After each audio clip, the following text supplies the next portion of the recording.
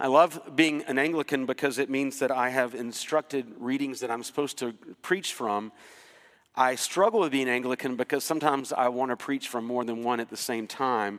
I have preached on that gospel passage, so I know it's somewhere, and I will preach on it again, but I'm not going to go there today. Instead, I really felt like this time around I was called to preach through the book of Philippians, and so today we want to finish Philippians up. We want to take a look at what Paul is saying and kind of wrap this incredible letter. And I don't know about you, but chapter 4 is sort of the cream. It's sort of like it's the top of the cupcake, right? The icing, it's the best part. I don't personally, I've memorized parts of this chapter. Probably you have too. I can do all things through Christ who strengthens me. My God shall supply all your needs according to his riches and glory in Christ Jesus.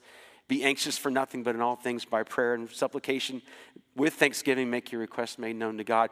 We know these verses, but now we get to read them in the context of what Paul's saying to the dear church at Philippi, his friends in the faith. Let me just remind you about where we've been.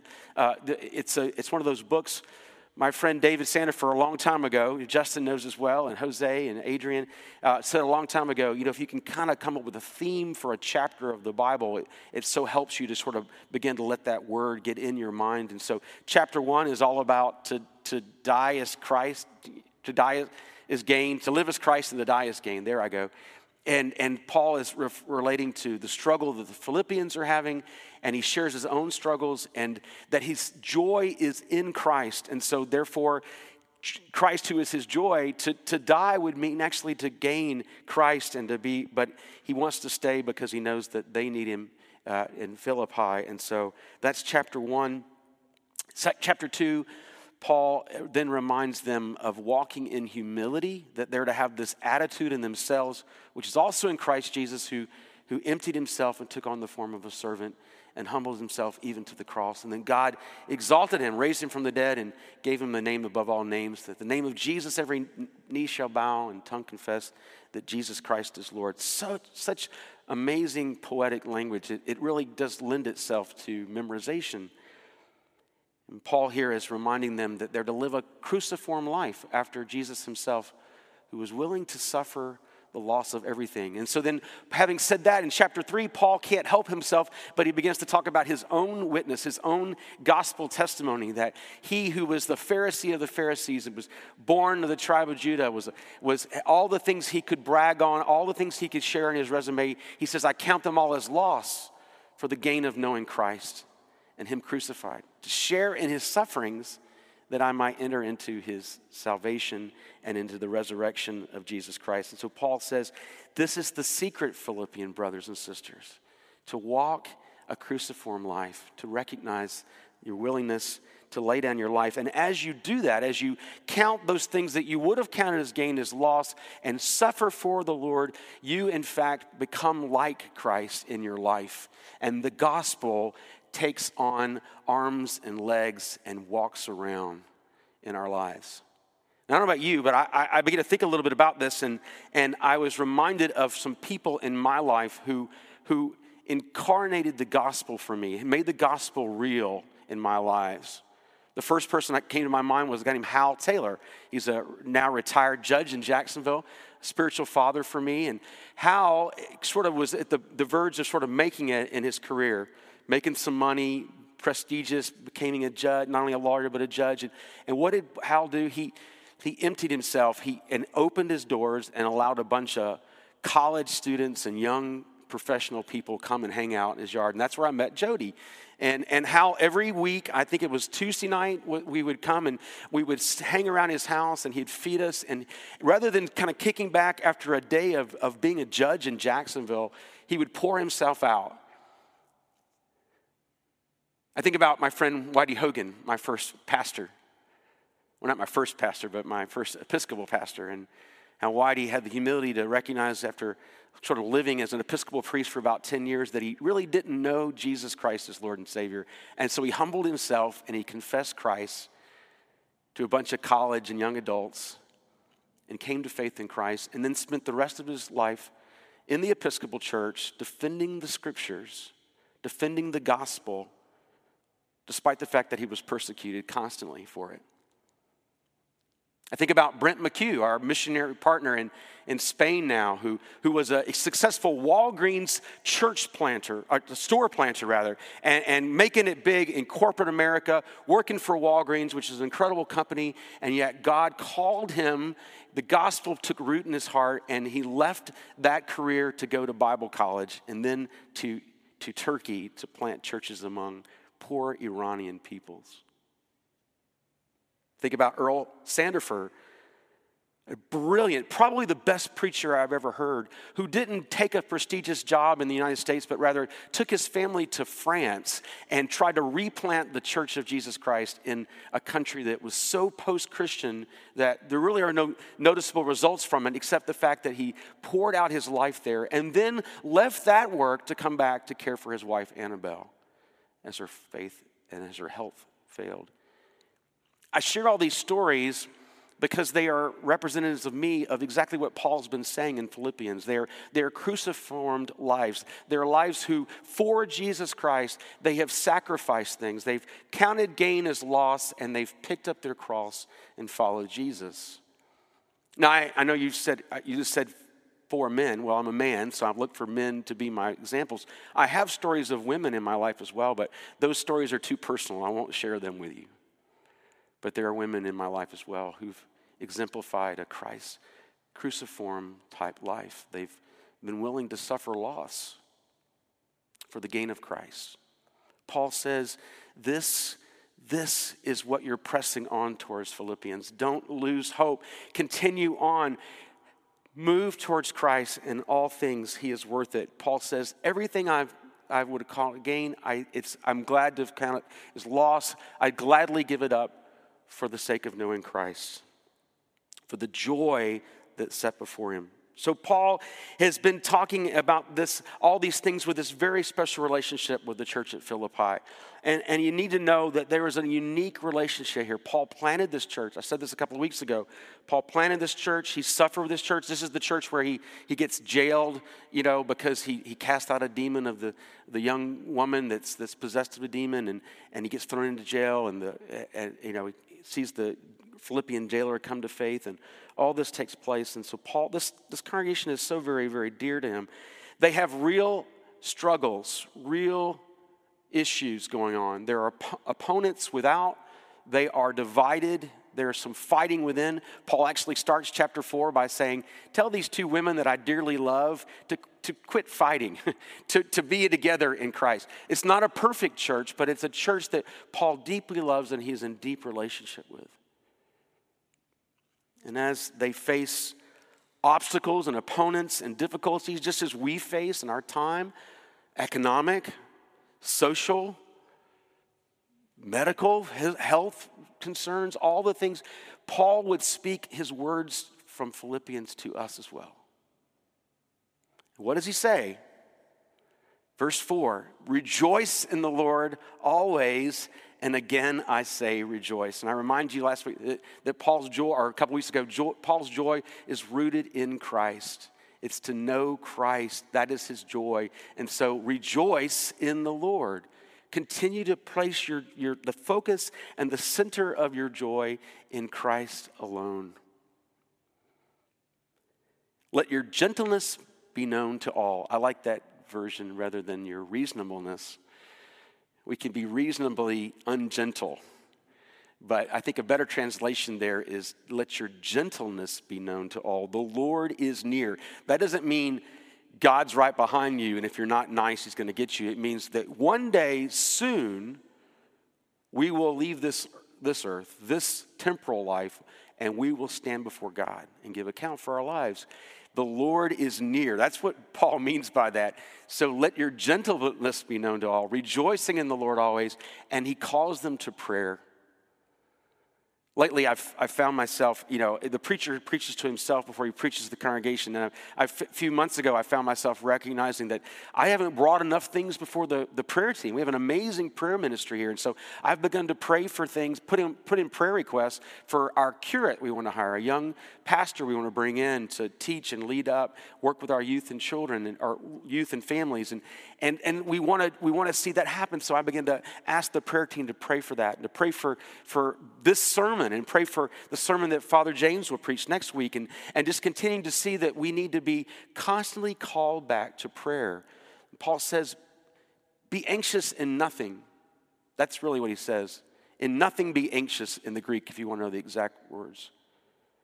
And even as I read that, I was like, man, I'm anxious, Lord. I'll be honest with you, giving's down. You know, we've lost some families have, through COVID and whatnot, they either pulled back from what they were giving, or they've moved because of a situation that COVID presented to them. And so, you know, it's like, Lord, I'm anxious. I'm anxious about money. The Lord says, in nothing be anxious, but in all things by prayer and supplication, with thanksgiving, make your requests known to God. For Paul, thanksgiving is not just, Lord, thank you. Thank you, Lord. Thank you for what you did. Thanksgiving is also a recognition that we as creatures are constantly dependent upon him to meet our every need. You see, that's why, you know, I was just reading through Ecclesiastes, and the problem with wealth is that we begin to think that we're okay and that we're in control because we've got money in the bank. We've got retirement in the bank. We're set, and yet that's such, I don't want to place my security in my bank account or my retirement. Lord knows, not in my 401k right now.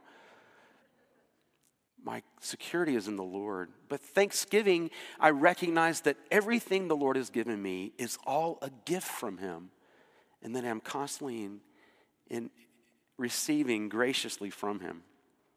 Whatever I have, whatever happens tomorrow, everything that I have to this moment, I give thanks to the Lord for. Paul says, let thanksgiving seed and soak and saturate your prayer life, so that as you come, you're making your requests known to the Lord, but you're also recognizing that you have so much to be thankful for. And if the Lord doesn't choose to answer a prayer, well, he's still a good God. He has still given us so much. And if he calls me to give up something and he doesn't allow this to happen, that becomes a way that I live out the gospel, because I can die to that thing and live to him. And Paul says, the peace of Christ, which passes all understanding, will guard your hearts and minds. We say that in our liturgy. And I just, this sense that I want to just kind of convey to you guys, that as we pray for these things, God's peace transcends our human ability to have peace. People call me all the time. This is happening. This is going on. Have you prayed about it? Did you put it on the prayer chain? Can I pray with you now? Because there is something supernatural that happens when we bring our needs to the Lord in prayer. He may not directly or ever answer that prayer, but he will manifest a peace in our lives that will transcend our ability to have peace. Amen. We've been there, right? We've seen that. The Lord wants to do that. So as he writes to his dear friends, the Philippians, he tells them, he says, I want you to be people who remember that in the face of all that you have to be anxious about, in nothing be anxious, but by prayer and supplication with thanksgiving, make your requests known to God. And the peace of God, which passes understanding, will guard your hearts and minds in Christ Jesus. Paul then says something very interesting, and I can't spend a lot of time here because I want to get to the third part, but Paul then turns and he actually takes a group of words that represent Greco-Roman sort of moral virtue, and he begins to sort of this litany of words.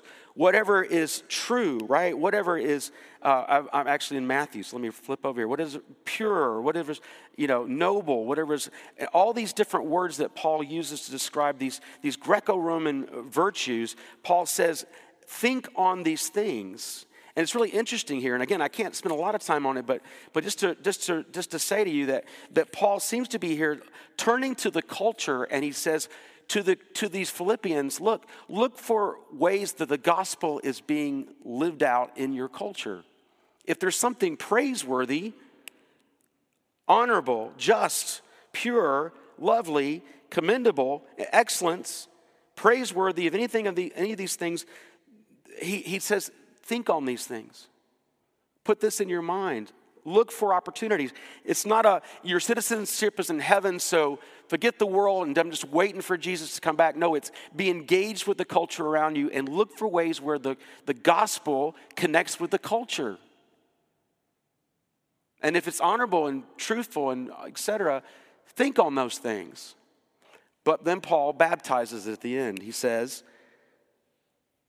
what you have learned and received and heard and seen in me, practice these things, that the God of peace will be with you. So then Paul baptizes them and says, however, all those things must come under the lordship of Christ. And they must all become cruciform. They must all be in that same vein of Jesus, who humbled himself and took up his cross and followed him, and calls us to be willing to sacrifice the loss of all things that we might know Christ and that he might be glorified in our lives.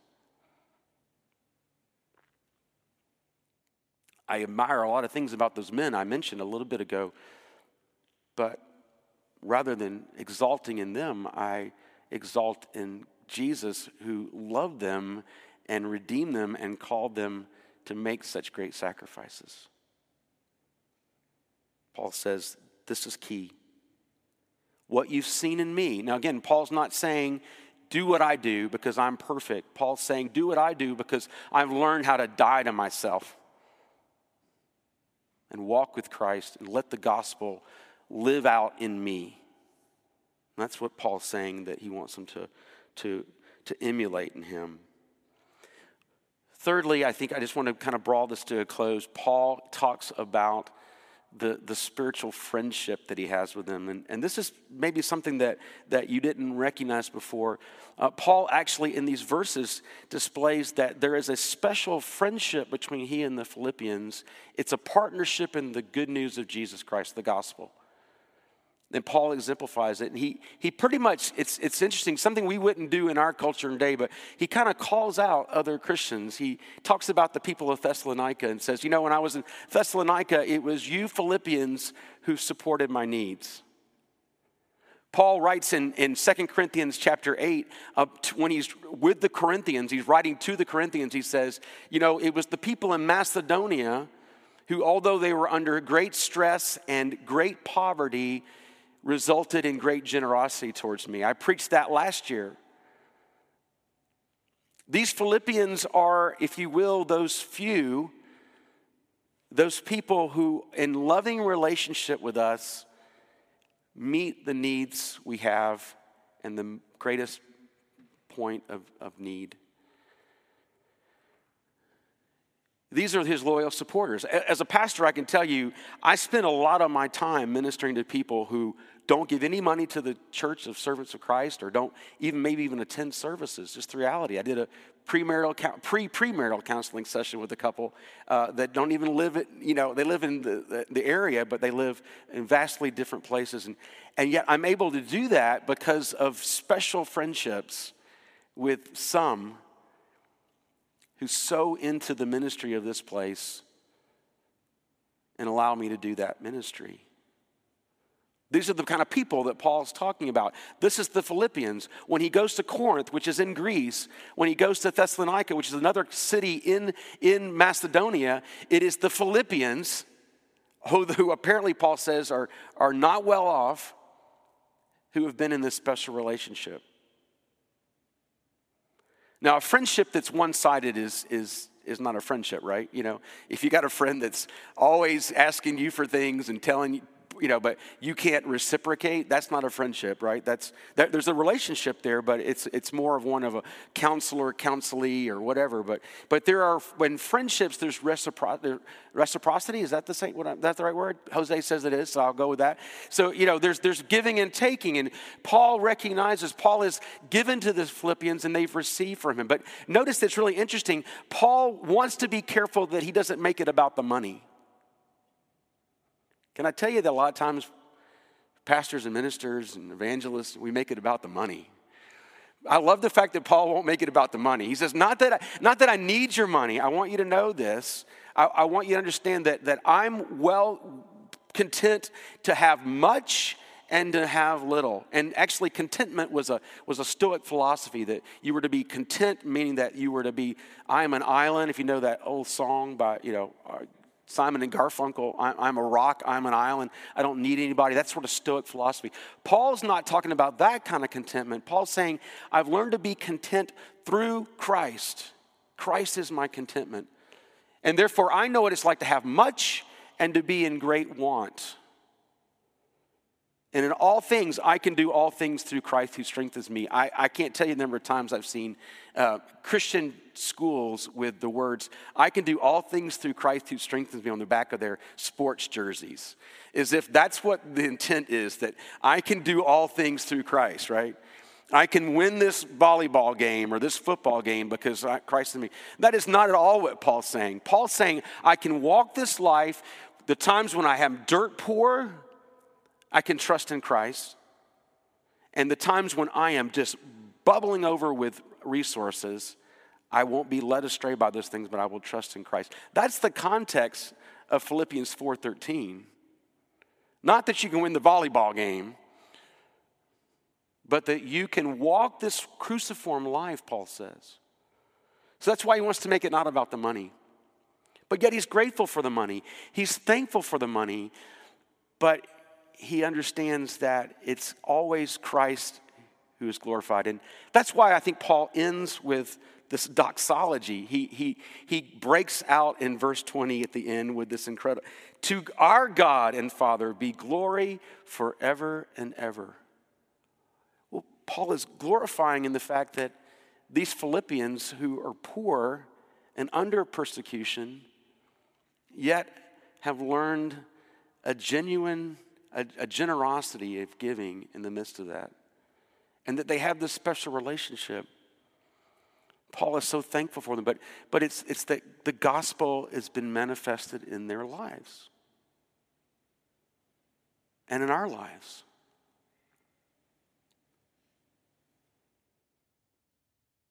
I rejoice in the spiritual friendships I have in ministry. The people who are partnering with me in the gospel.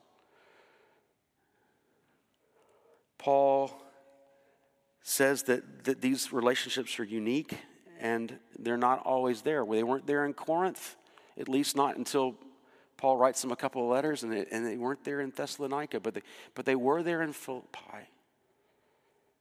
And these people have entered into a spiritual friendship and a partnership in the gospel. And Paul says, in your very work, you are manifesting the gospel of Christ.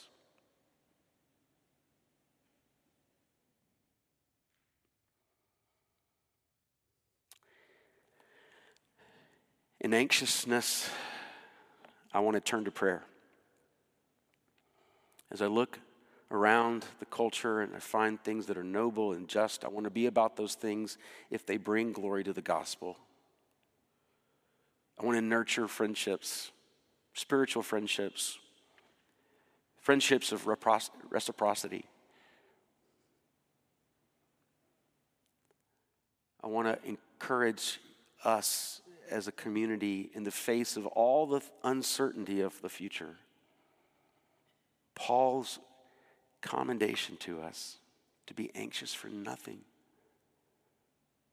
that we might know through prayer with thanksgiving this peace of Christ that transcends all human understanding, and that we might move forward to make Christ known. The theme we hadn't really talked about, but it's all over Philippians as well, is this glorifying of God through Jesus Christ. Paul's aim is that Christ would be glorified. Not that his name would be remembered, but that Christ would be glorified. Let's pray. Father, thank you for this incredible letter and insight to this very special relationship Paul has with these who are his ministry partners. These are who are his spiritual friends. We pray, Father, that you would continue just to nurture us in friendships like these. And Lord, that we would be strengthened as Paul strengthens Philippi, to the honor and glory of your name. Amen.